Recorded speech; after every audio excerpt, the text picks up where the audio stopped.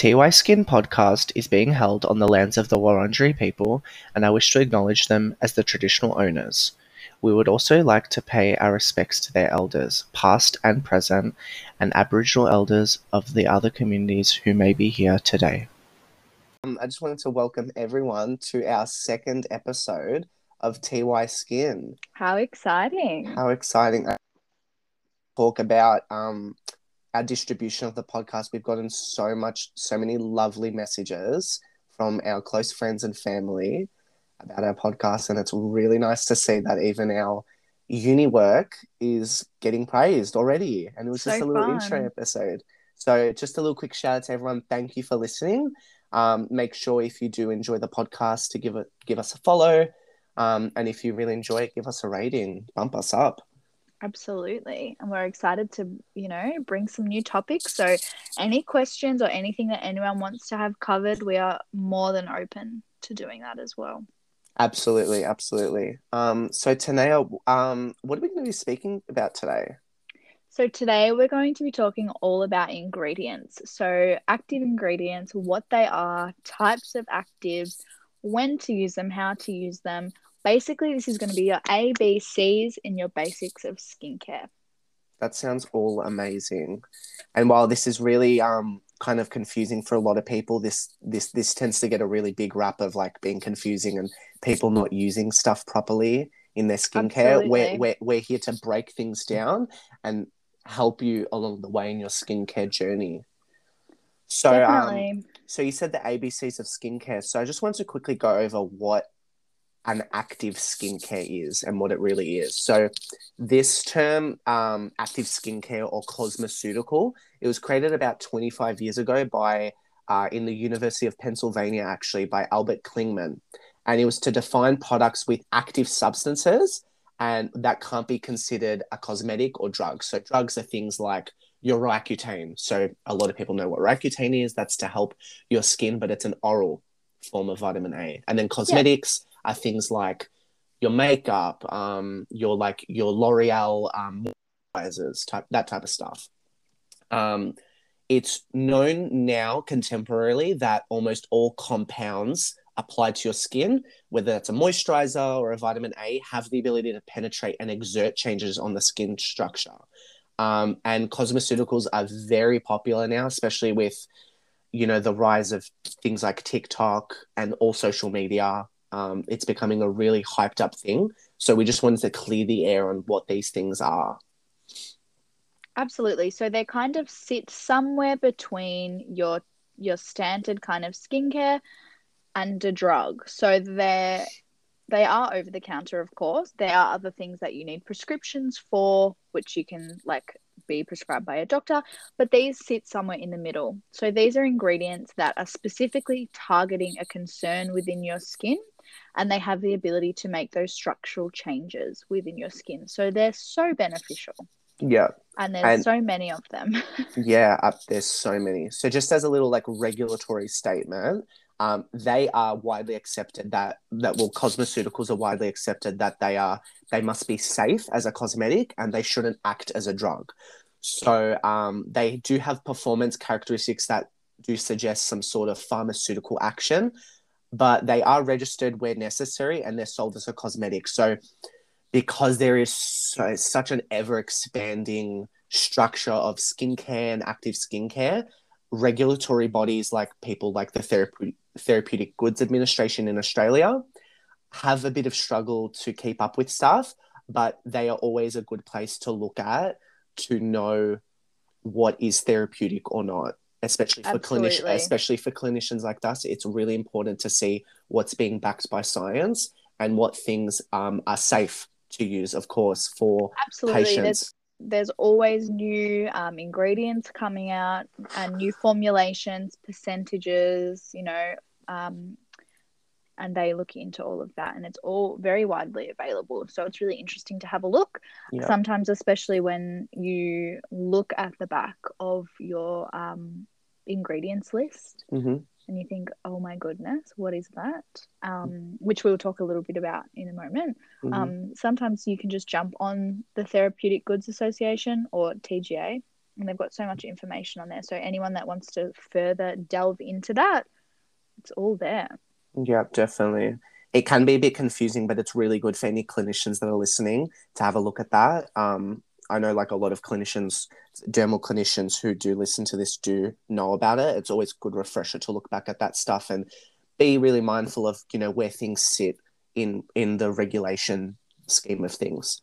So Absolutely. I think I guess we'll get into it now a bit more. So we're going to be going through the ABCs, like Tanea said. So we're going to be going through like a lot of the popular active ingredients, a lot of things that a lot of you people will see in the outside world, and kind of break down what they can help with, when you can use them, the different names for them, because these come in a lot of different names, how you can organize them in your skincare regime, and yeah, combining them, all that stuff. So, Absolutely. Tanae, I'll let you take it away. Perfect. So, like Yanni said, we're going to be talking about vitamin A, vitamin B, vitamin C. So, a lot of any good skincare regimes, any kind of basic serums will contain vitamin B and vitamin C. Vitamin A is so hyped up for good reason. It is an incredible ingredient. It targets so much in the skin. So they're kind of three main ones that we wanted to chat about. And they're really common. They come in a lot of different forms and in a lot of different things. We're also going to talk about our alpha hydroxy acids and beta hydroxy acids, which are your exfoliating acids. And then we're going to talk about our favorite sunscreen, which isn't really such a cosmeceutical, like it is in a way, but it is so important. How could we leave her out? Absolutely. And from a science point of view, sunscreen is probably the most scientifically researched product for skin. And it's the most strongly backed in terms of anti-cancer, pigment, aging, all that type of stuff. But we'll get into that. And it is, sunscreen as a preventer is going to be more affordable, more preventative, and the best thing that you can do for anti-aging and to prevent cancer, like skin cancer. So, yeah. Yes, so important. All right, well, we're going to start with vitamin A. Very fun one. So let's just list off a few of the forms. And this surely doesn't even cover all of them. So I'm just going to list them, a few off my head. Retinol, which is probably the most common name.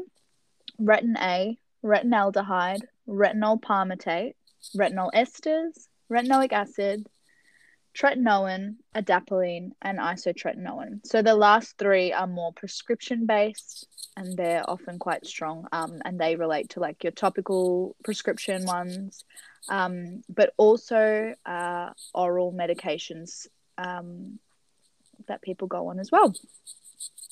Yeah. So basically, we always recommend with this that it's introduced slowly into the skincare regime because it is quite a strong ingredient. Sometimes people, when they introduce it a little bit too quickly, or it's a formulation which isn't quite right for that person's skin type, you can get what we call a bit of a retinol response. So this is often, I've definitely experienced this, and I know lots of people that have, especially being a clinician, you always want to try fun new things. So this can be seen as like a bit of irritation and redness to the skin. Sometimes you get a bit of flaking as well, but we definitely want to avoid that. So we recommend introducing it every third night in the beginning. And then after a few weeks, you can go to every second night. And then after a little bit more time, you can go to every night. So we call that the 3-2-1 rule.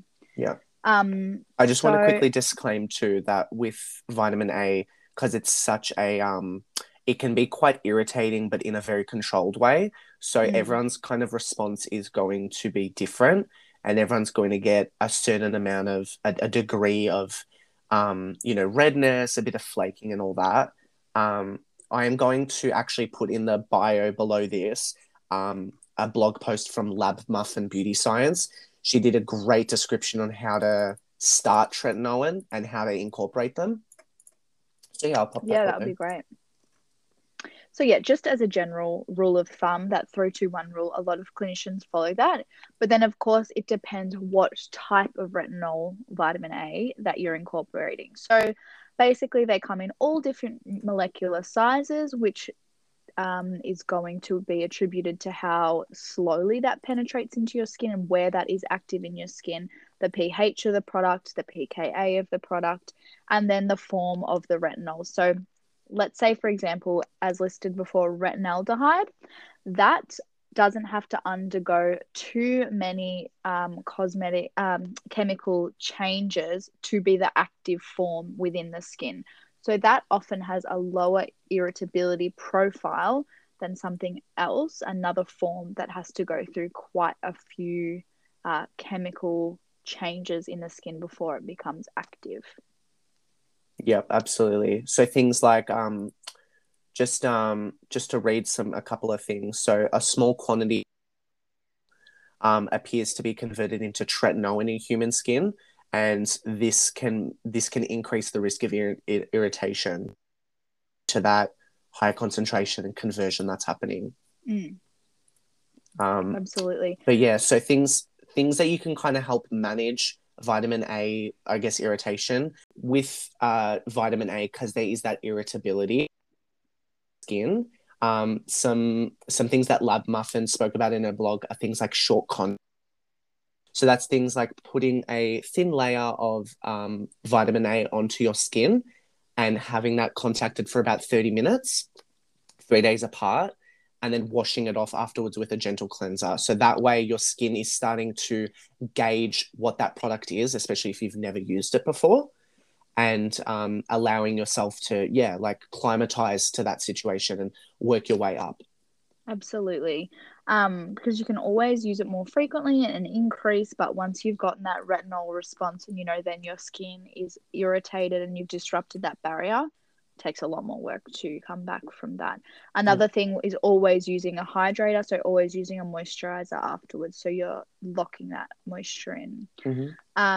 So this is something that you also use only at nighttime, because UV in the day, if you're using it in the morning, will actually degrade that product within the tissue. So you're basically not getting many benefits from it at all. Also, in saying that, you must wear a sunscreen the next day after using it at night. So let's move on and chat about some of the benefits. Yeah, there's so many. there honestly is, and it's like one of those. It's kind of like what I said before with sunscreen. It's one of those really well studied products. I mean, all the other products that we're going to speak about are amazing, but they do have a bit of conflicting evidence. But vitamin A, some benefits of this include increased cell turnover. So this is going to be really important for people with acne, people with any sort of like thickening of the skin. Any pigmentation that's sitting in that epidermis that we kind of want to remove. Yep. And this increased cell turnover is why people get that flaking when they introduce it. Yeah. Stimulating collagen production. So that inflammation that you're kind of seeing, it's actually, the vitamin A is actually actively working on the DNA structures of your skin to alter the skin and make it function, for a lot of older people, make it function how it was when you were younger, getting that efficient collagen production, breaking down, I guess, stubborn collagen that's not serving you a good purpose, and creating that nice young collagen that we call collagen type 1. Absolutely. So we're really strengthening those deeper layers of your skin to give you a healthier, more pliable skin. And this will also help increase your skin's healing ability, which is really important as we age and really important when we're having any in-clinic treatments. It will reduce that downtime, which is amazing. Yep. So reducing fine lines. So like I said, that collagen production, it's really working. Fine lines we call in the clinic rhytides. That's the dermal clinic language that we use. Scientific name. And like I said, it's working on that collagen production. It's helping remodel the extracellular matrix, where the collagen sits in and where the elastin sits in. Improving oil production. Yep. So another thing that's fantastic for acne sufferers, or anyone that's really got that congested kind of those blackheads where that oil is getting stuck. So to make that oil a better quality, to have like a more favorable makeup of lipids, so that the sebum, which is a scientific name for the oil that's in our skin, for that to be a better quality oil, so that functions to come out and sit on the surface of the skin rather than being stuck in our pores, where it can then turn into acne or open or closed comedones, which are breakouts, or blackheads and whiteheads. So it can help with that as well. Mm-hmm. So reducing pigmentation. So like we were talking about that cell turnover, when you increase that cell turnover, you're basically telling your skin cells in your skin to shed a bit quicker. And with a lot of pigment conditions like freckling, people who get those darkening of the spots after a pimple pop, you're telling the skin to shed a lot quicker, and those deeper kind of skin cells that are holding that pigment get to go further up and fade away.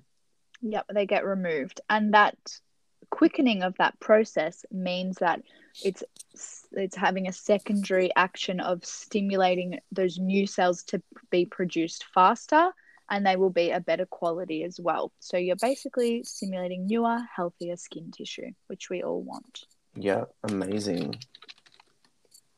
Absolutely. So really, vitamin A is one of those ingredients that is beneficial for most people. For me as well, vitamin A had always been something that I'd shied away from a little bit. I think until maybe 5 years ago, I hadn't really found one for me, because I suffer with a little bit of inflammation of the skin now and again. So I really didn't want to exacerbate that. So I steered clear from it. But now I actually use a Dermaquest retinaldehyde. It's also encapsulated, so that brings the irritability profile down a lot as well. So that basically means that it's formulated with a lot of lipids and oils, so that it holds that vitamin A to where it needs to go while it's penetrating the skin, so that it doesn't become active until it gets there, so that it's not irritating those top layers of my skin. And it's just been so great for me. I am obsessed with that product. So when you find the one that's right for you, as recommended by your dermal clinician, it's fantastic. So my experience too with it, I use adapalene, so that's more of a pharmaceutical form of vitamin A. It's commonly paired with benzoyl peroxide in a formulation. So benzoyl peroxide is very antimicrobial, so it works to these two really work on getting rid of acne. And it's a very common product to be administered to teenagers suffering from acne. They come usually in like a cream form, like a pump cream form. So yeah, and I really love it. Like my adapalene I really enjoy, and it's one of those vitamin A forms that has given me a really good result. So how did you find when you were first introducing that? I was quite red, and I remember when I was starting to use it, I wasn't using it all over my face. I was using it as like a spot treatment almost. And because I'd never used a vitamin A ever in my life. I was about 20 years old when I started them. And I would put them on my spots, and then the next day there'd be a ring of I guess like pigment. So like all of like my dead skin cells on the rest of my face were there, but then this like fresh skin circle was there. It was really funny, actually. Oh, it works quick. It works very quick, honestly. But it works really effective. Once I started using it more on my face, I did notice that redness, which is normal. But you learn to use that pea size amount, that beautiful pea size amount that we all recommend, to lower that irritability. Absolutely. Yeah. Vitamin A, love it. We love her. All right, on to the next, vitamin B. This one, vitamin B, is also something that can be used by pretty much everybody, like a really low irritability profile. It's very anti-inflammatory, brightening. It has so many actions on the skin. So some common forms that we see and that you will even be able to recognize on the back of a lot of ingredients lists, but because it is so beneficial for so many different skin types, it's in a lot of formulations now.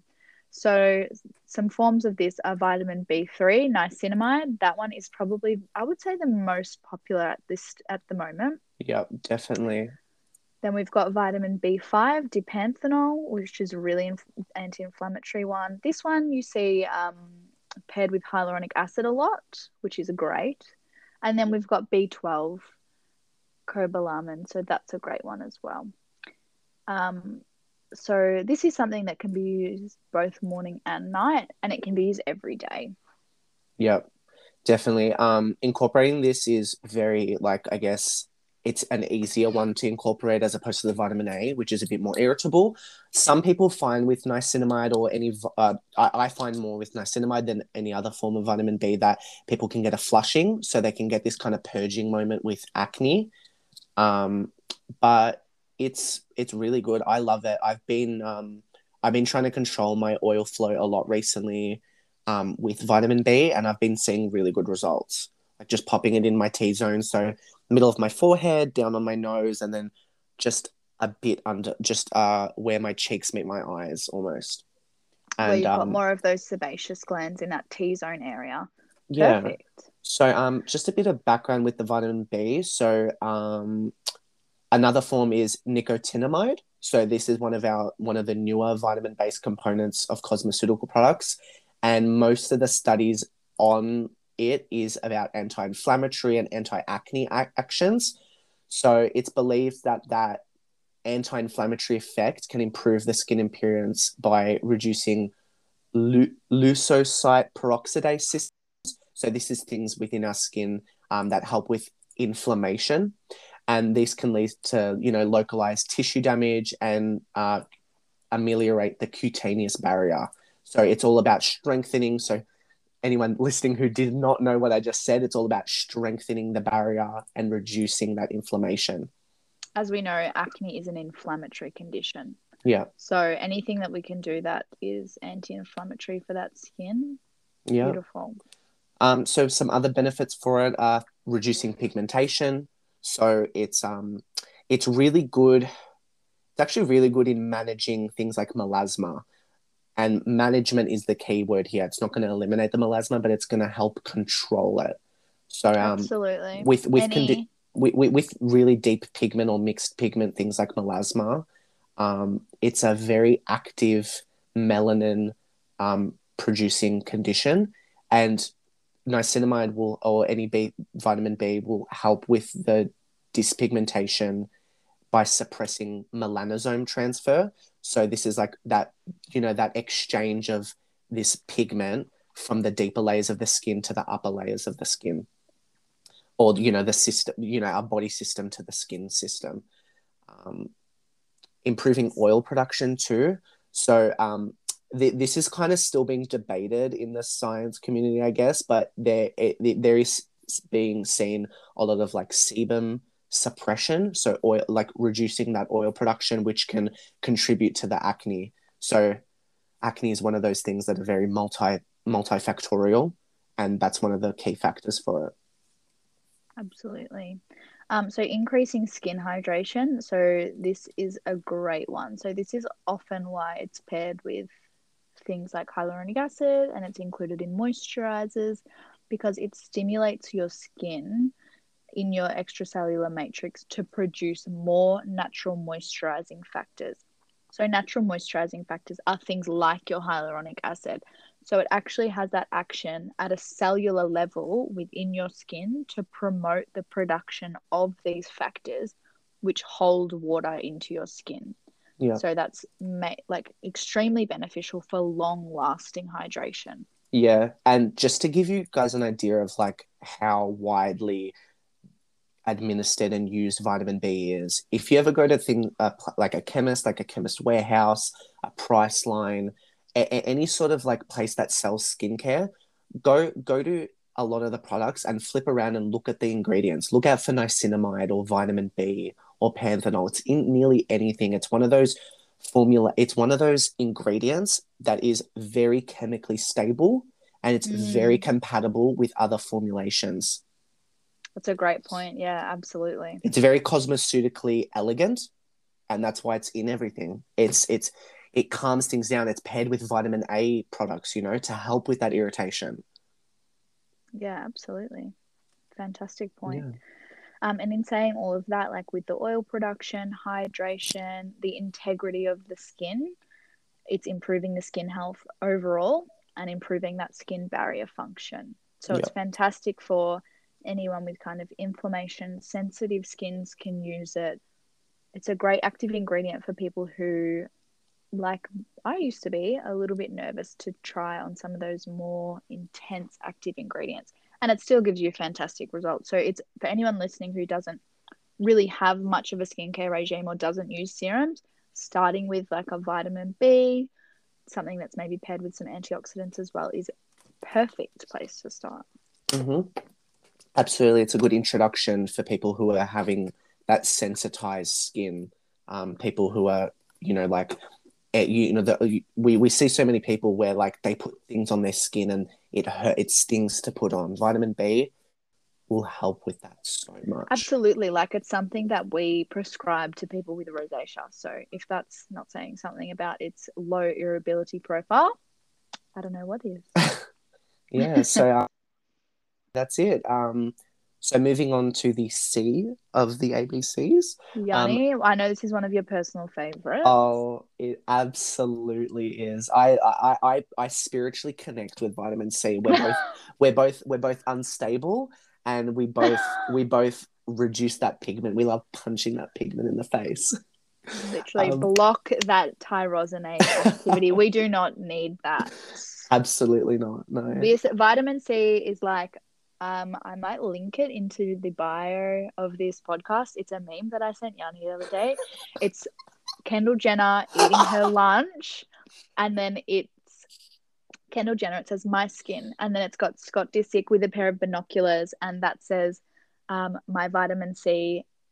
Looking out for those reactive oxygen species. Oh my god. So vitamin, if that once you see it, it might be one of those things that you need to see to understand. But vitamin C is like the gatekeeper of your skin. It's looking out for things that in your skin that are causing damage, causing inflammation, UV, and it's like it donates a hydrogen electron to them, so it stops them being active and it stops them in their tracks. So it is protecting. Yeah. Remember when I told you guys about those nerdy jokes that we're going to be making? That's an example. That's an Yeah, that example. Um, all right, so let's get into kind of the forms of vitamin C that you might see around in shops or any sort of like beauty salon or dermal clinic. So, L-ascorbic acid. most common for sure. Would you agree? Yeah, I would say it's definitely one of those ones that are very popular. I think that's the most stable form, if my memory serves me correctly. Yeah, I think it is too. Ascorbyl glucoside, my personal favorite. Ascorbic acid, sodium And ascorbyl. that's the type, sorry to interrupt you. Ascorbic acid is also the type that you ingest when you take vitamin C. So, Yep. Sodium ascorbyl phosphate, magnesium ascorbyl phosphate, and ascorbyl palmitate. So, really, depending on what formulation you use, the molecular size will differ. So, molecular sizes, just to give a quick rundown, if it's the smaller the molecular size, the quicker it's going to be transferred into your skin. So you have a quicker yeah. reaction. So people might have a bit of redness or a bit of tingling with vitamin C. It's not like vitamin A where there's a bit of stinging. It's more of a tingling with And this. often the smaller, the deeper the penetration can be. Yeah. So often you will find our larger molecule sizes like L-ascorbic acid, ascorbic acid. They are often larger molecules. They don't penetrate as deep. They're still amazing. They're easier to stabilize. So you will find these in more affordable kind of skincare. Once you start getting into those smaller molecular sizes, higher concentrations, you'll see them in more expensive serums and things because a lot of the time, a lot of money has been spent on stabilizing those molecules to making sure that they're active once they get to your skin and they don't waste away in that bottle, which is a Yeah. really hard thing to do. Yeah. And so I know The Ordinary creates an ascorbyl glucoside in a UV protected bottle because it's when I say unstable, I mean the molecular structure of it is very light sensitive. So Yes. you will notice if you've ever had a vitamin C bottle, it's nice and clear. It has a bit of a yellow tinge, and then over time, if you're not keeping it away from the sun, or even when you're opening the bottle for those couple of seconds that Yes. you apply Yep. it, by the end of your product or forever how long you've had it, it'll start turning yellow, and they sometimes can have a weird smell to them. I don't know how to describe it. I don't know how to describe it either, but it's a very distinct scent.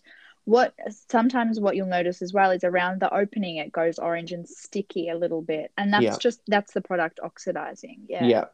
Um, yeah, so it's really important to, the storage of this product is really important. The compartment that it's in is really important. So uses with it, it can be used both AM and PM. Personally, I recommend it in the AM because it is such a good product for UV protection. When you Yes, pair, I always recommend use in the morning because you want that activity while you're out and about, while you're getting that UV exposure. yeah, Yes. vitamin C is known as a free radical scavenger. So to delve into that bit more, vitamin C is water soluble and it functions on the water components of the cell, and it donates these things called electrons, and it neutralizes free radicals. So when we go out in the sun, these things called free radicals are illuminated from the UV light onto our skin. These things the free radicals scavenge, and they specifically scavenge for things like collagen, which goes and into the further breakdown of our skin and the photo aging process.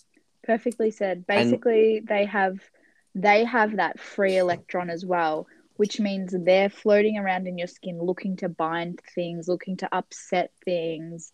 They're basically just causing havoc in there. yeah, and when the vitamin C comes in, it's almost like, think of like the Powerpuff Girls when that big monster comes into the city and the Powerpuff Girls come in and beat that monster up.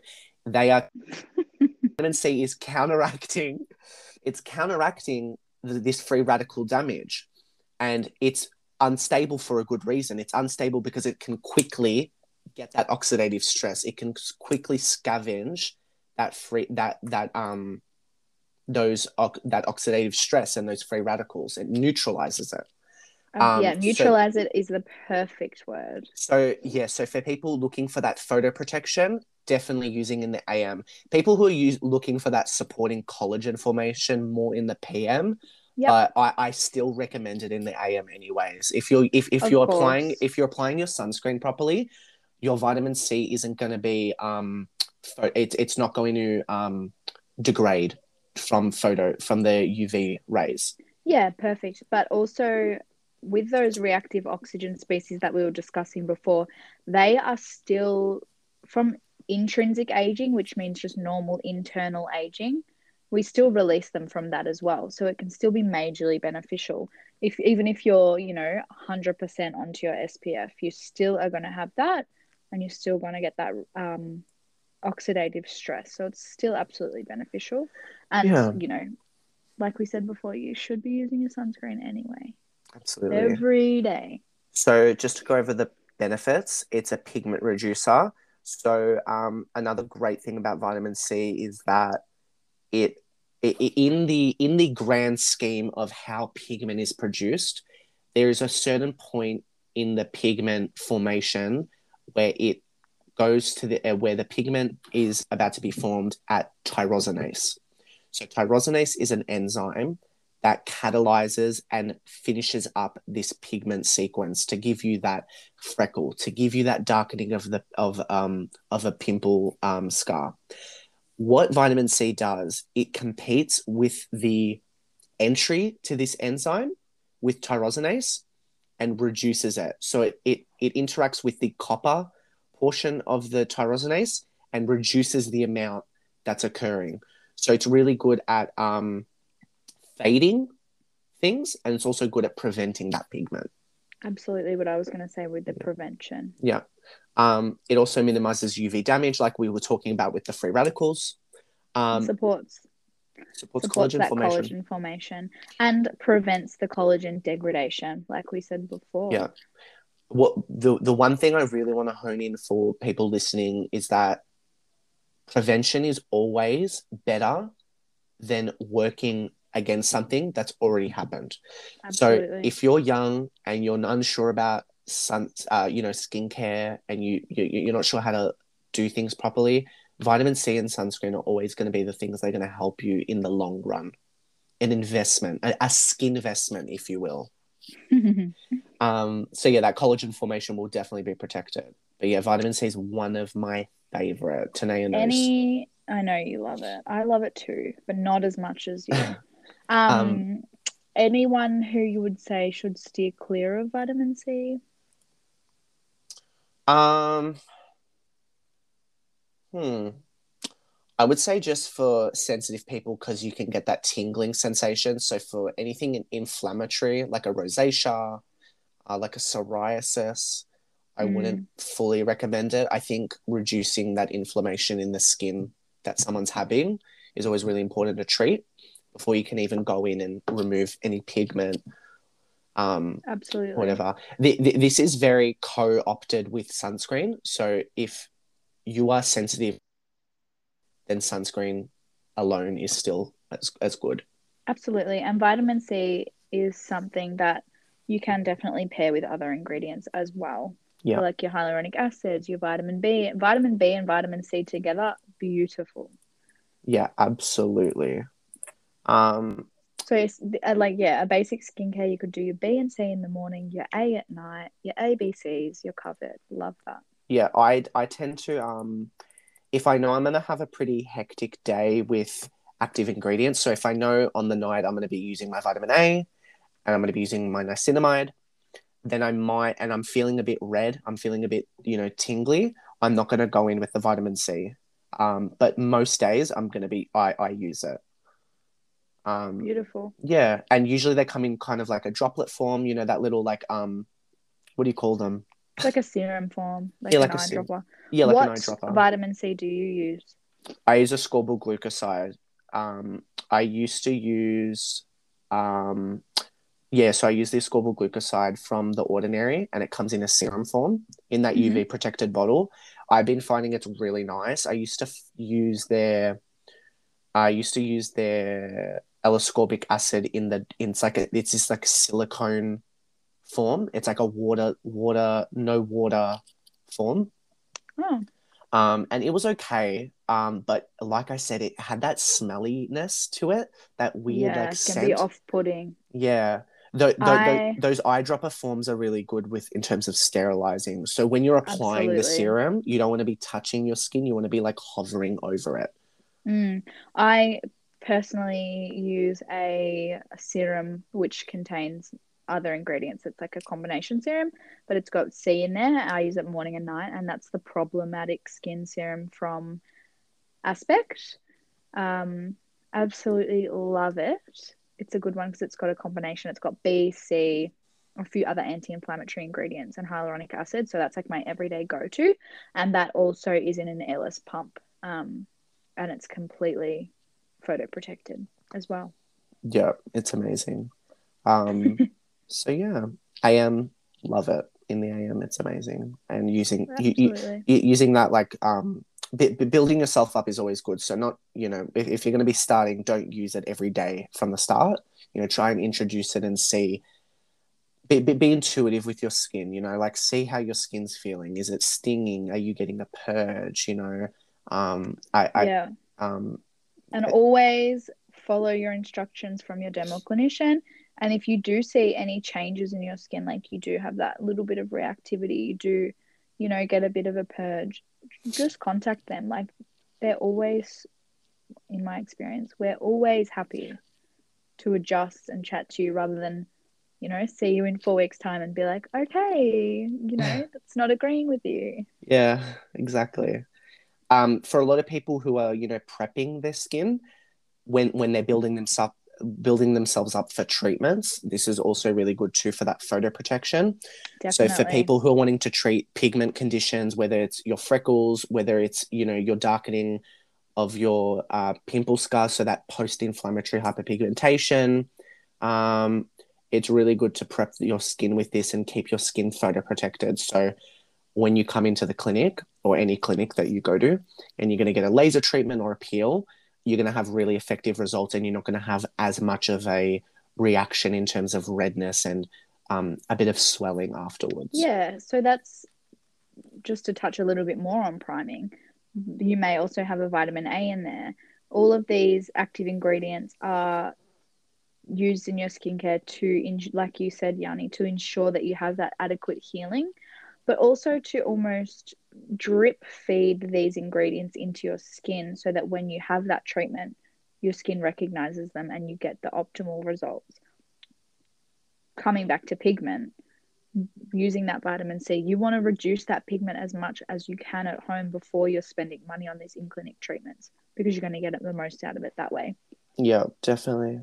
So yeah, home care, absolutely worth it. Mm-hmm.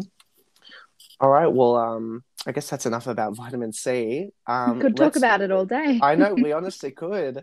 Um, alpha hydroxy acids, also known as AHAs. What do you think about them, Tanaya?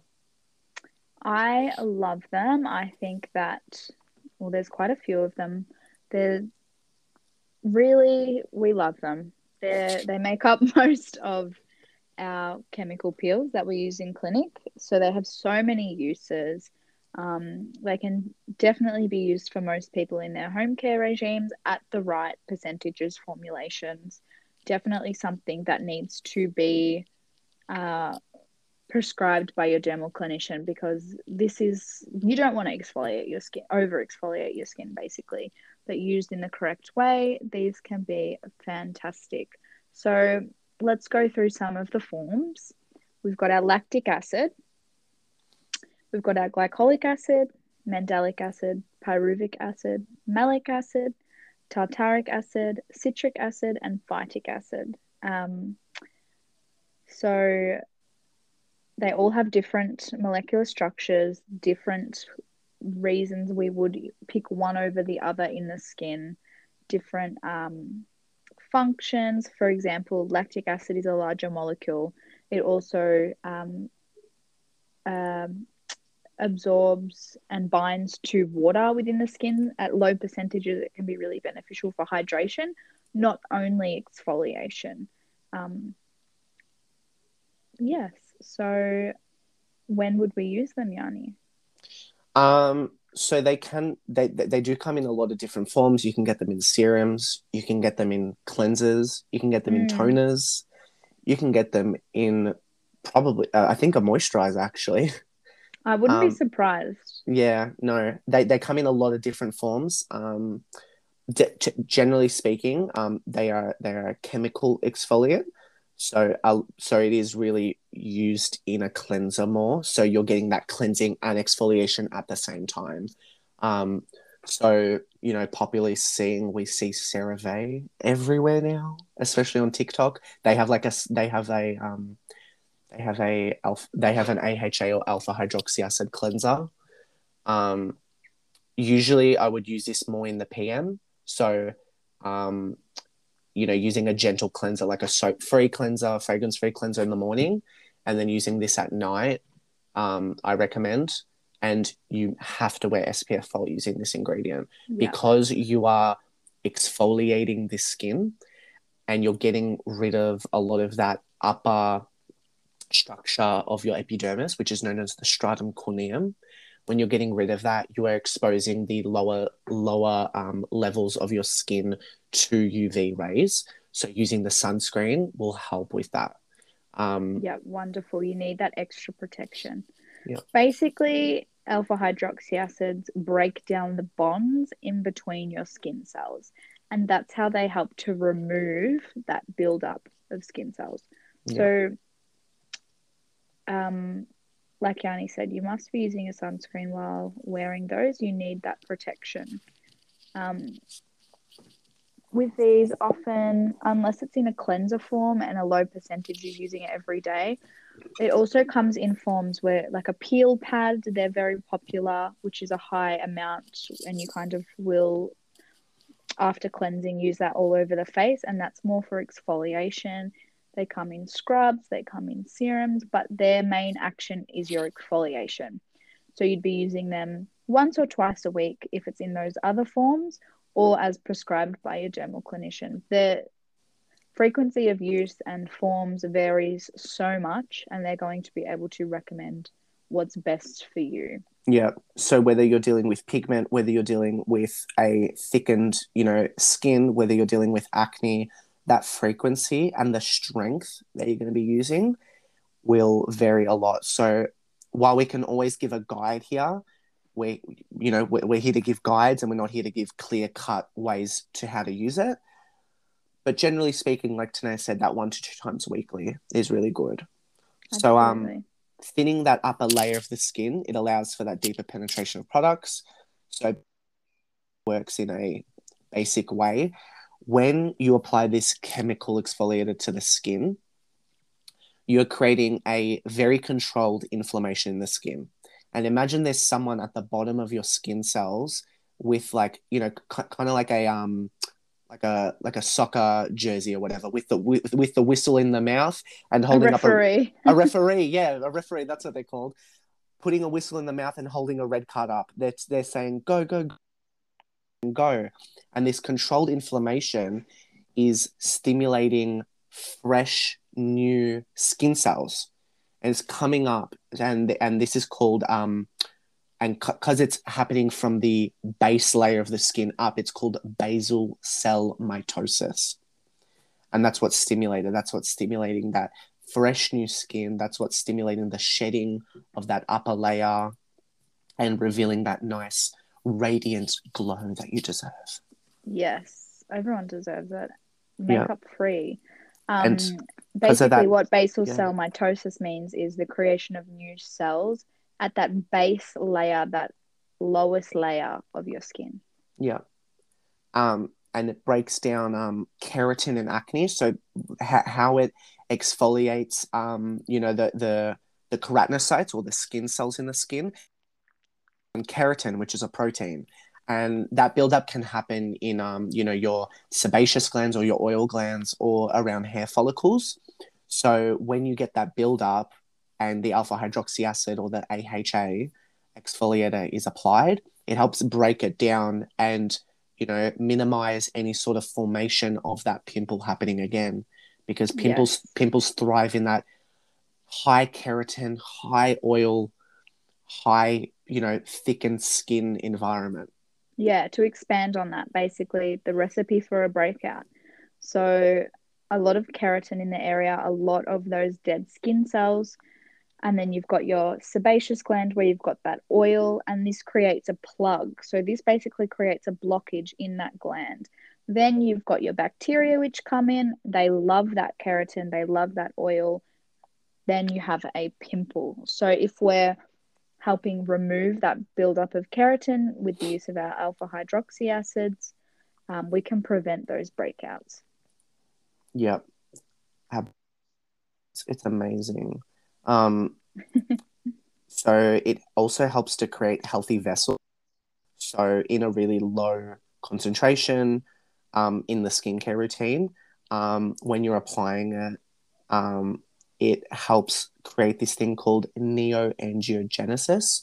So people who are having, that chronic inflammation in the skin, those rosacea people, those psoriasis people, those people who have flushing of their face, it will help restructure the upper layers of those capillaries and the things that we call microvasculature, and help proliferate healthier, more functioning vessels. Well said. And yes. because of that, because we get that, healthier, those healthier vessels in the top, near the top of our skin, it helps with waste removal. Yes. So basically, the creation of newer, healthier vessels means that you have an increased ability of oxygen and nutrient delivery to that tissue. So overall, you're having a healthier skin, brighter complexion, better removal of wastes, which really helps with your skin to have that glow. Yeah, absolutely. What else can I help with, Tanaya? Well, similarly to how you were saying about the stimulation of that neuroangiogenesis for the vessels, we also have a stimulation of neurocollagenesis. So the stimulation of new collagen and the conversion from type 3 collagen to type 1. So that mature collagen in the dermis, similarly to how we discussed with vitamin A, it's going to help us have a thicker, more pliable dermis. And as we know, as we age, we have the reduction in our collagen production.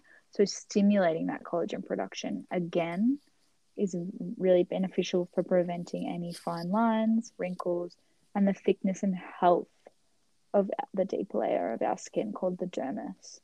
Yeah, it's absolutely amazing. And AHAs are one of those things that you find them in such low concentrations in skincare, and then when you come to a clinic, a dermal clinic, a beauty salon, they're in higher concentrations, and they can whoever's administering this peel on you in a clinic can help really control and increase the effects of these. So that it's like, if you're going to get collagen production in a skincare bottle, you're going to be getting collagen production in a peel. Absolutely. Oh, absolutely. Any in clinic treatments, they are invasive and they do carry risks, which is why it needs to be implemented by an educated dermal clinician or a very educated beauty therapist, if that's who you're seeing.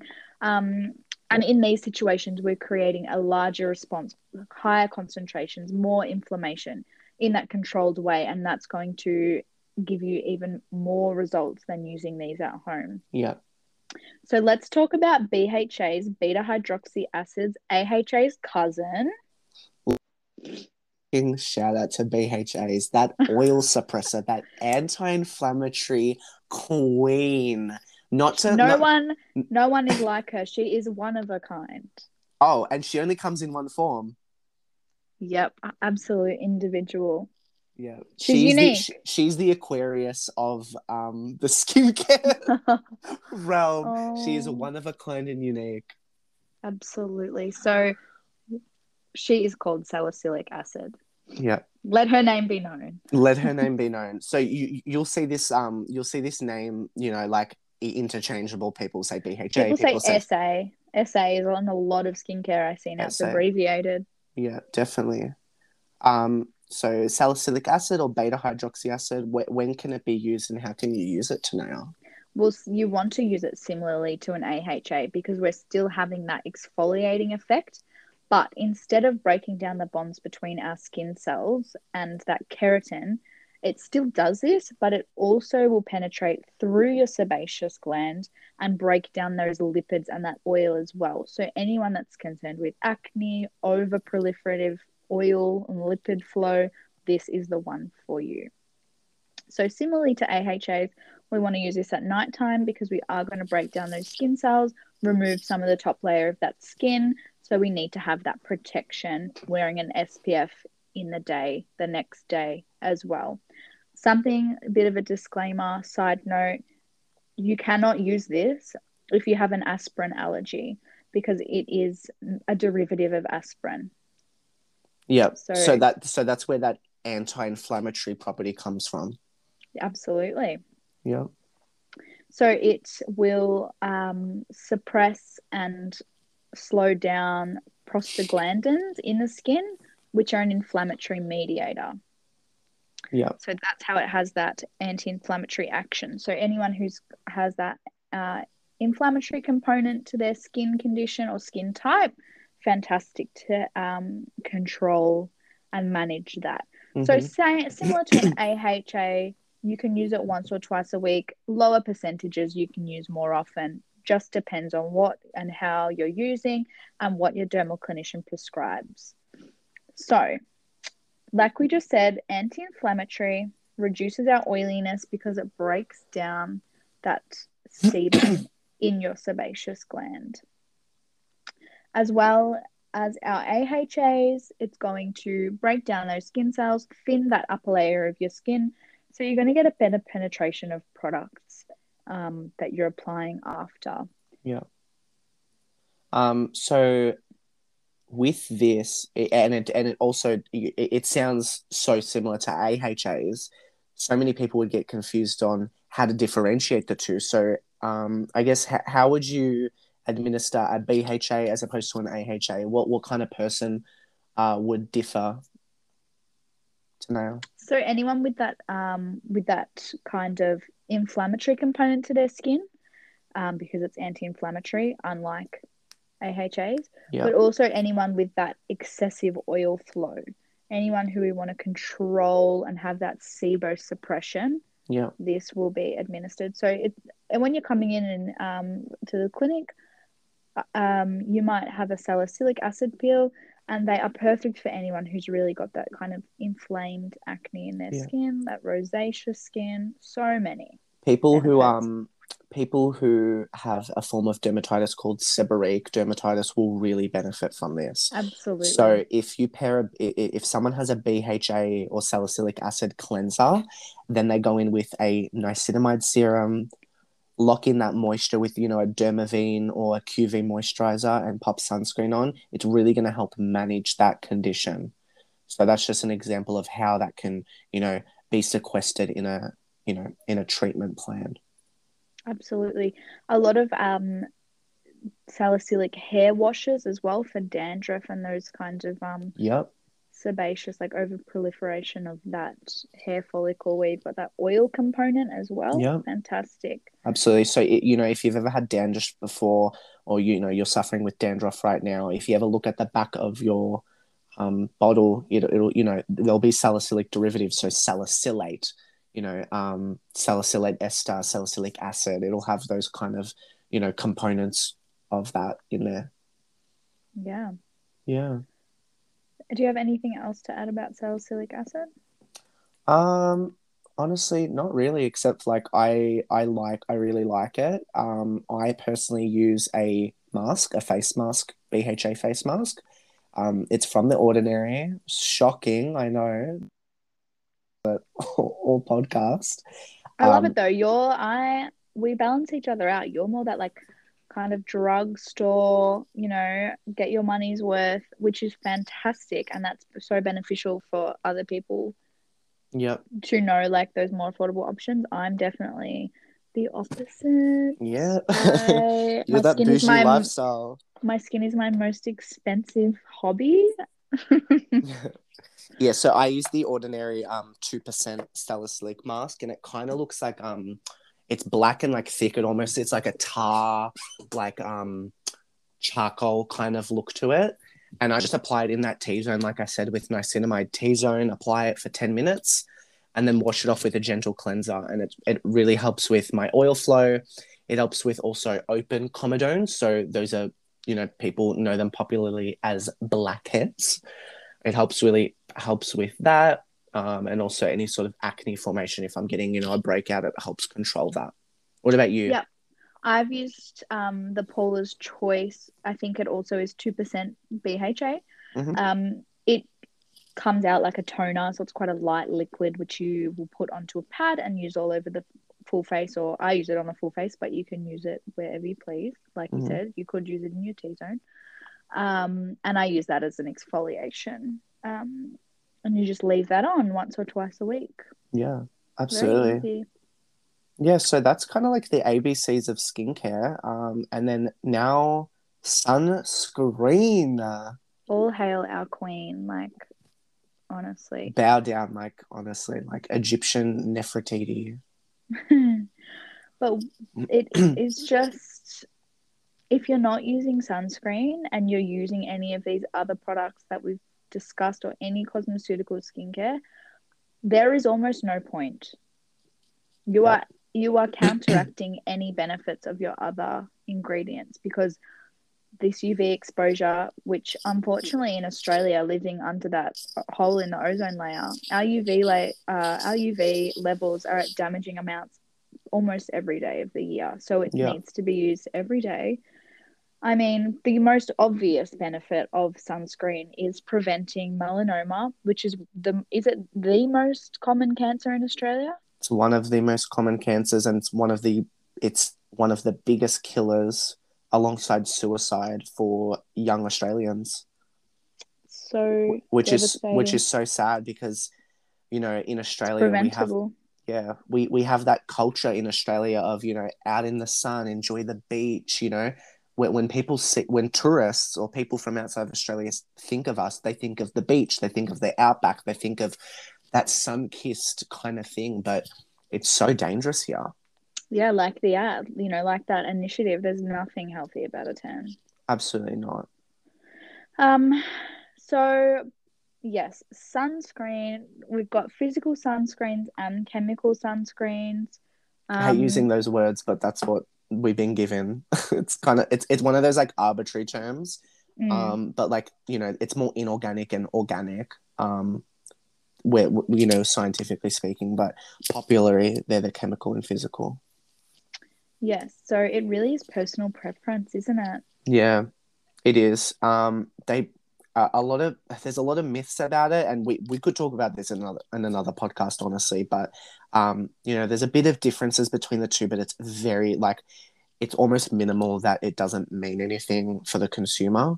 Mm. Um, I think the main thing about a SPF, which turns a lot of people away, is the texture and consistency. It's one of those things where you have to find one that you like and that works for you. I mean, if you're going to prescribe someone a thick, sticky, zinc-based sunscreen that, someone that has acne or congestion, then you're going to be so reluctant to use it because it doesn't feel nice. or if they're anything darker than someone from Europe, like honestly, like that Yeah, white cast is no. crazy. There's so many amazing products out now. A lot of my friends I've seen using the ultraviolet SPF, which is more like a serum consistency. My one that I love is the Sun Forgettable, which is actually a powder SPF. So that Oh is wow. is amazing. You can just use that. Which makes it so easy to reapply as well. Yeah, definitely that reapplication is important. Mm. I've used the Natio Daily Defense Moisturizer before in SPF 50. Loved that. But I've moved on just to try other stuff now. I've been using the Cancer Council matte facial matte SPF 50, That's the and sensitive one, isn't it? Yeah, yeah, it is, and I'm loving it. I I've mean, used that like, as well. It's really lightweight. yeah, for someone who's oily like me, I'm very like oily, acne prone. It is really great for me. Like, I love it. Also the what's it called? Bondi Sands. The Bondi Sands Face SPF is I've really heard good good too. things. I've heard good Those things. th- those three, whoever's listening and is a bit more Mediterranean, Middle Eastern, African, Southeast Asian, those ones are really good for white casts. It won't give you a white cast. Yeah, great It, tip. it'll really like kind of smoothen into the skin and give you that good finish. Great tip. Yeah. So yeah, basically, I think we've touched on it throughout this whole conversation, but that UV exposure is the main cause of photo aging. So the signs of aging like pigmentation, wrinkling, rhytids, like we said, we call it, that thickening, yellowing of the skin, sebaceous hyperplasia as well, which is where your sebaceous glands actually get larger. I mean, pore size is a concern for so many people. So if you're not protecting against them getting larger from that UV damage, no amount of skin needling or in clinic treatments is going to treat that. So there's no condition under the sun, pun intended, that is not going to benefit from sunscreen. Go off, Kendall Jenner. Yeah. So just to kind of wrap everything up in terms of what we've spoken about, always, always, always, whether you are seeing a dermatologist, whether you're seeing a dermal clinician, whether you're seeing a beauty therapist, the first step to initiating aesthetic treatments, no matter the choice, is to prepare and recommend a daily skincare regime. That will always be the first thing that you need to do. And it's obviously so exciting to do things because there's so much out there and there's so much research behind things. But these that foundation of your skincare is the most important thing. And, Absolutely. you know, people, clinicians have a responsibility to help achieve that healthy appearance of of a patient's skin with our education, with our skincare guidance. And we hope that whatever we've said today can stick with you. And yeah. Yeah, absolutely. And kind of, especially this being the basics, a lot of the time it is all you need. If you are someone that's not very problematic and you're wondering where to start or what you need to do to supplement your skin just to be preventative and to keep up that skin health that you have, yeah, that's a great place to start. Yeah, absolutely. So yeah, we hope you've enjoyed everything we've spoken about. Do you have any sort of like parting words, Tanea, before we go? No, I just would like to again thank everyone for listening. We're always open to answering any further questions. Yep, If anyone has any product questions or queries, we're always here to answer them. yep. I will be putting a Google form in the description also of our podcast, and that's where you can recommend anything you want to be discussed on the podcast. We've gotten a couple already, so we'll get around to them and make sure we're talking about them. Absolutely. I'm looking forward to it. I'm looking forward to it too. Thank you so much, Tanea, for talking with us today. And I guess we'll see all of you guys in our next episode. Yay. Bye, everyone. Bye. Bye.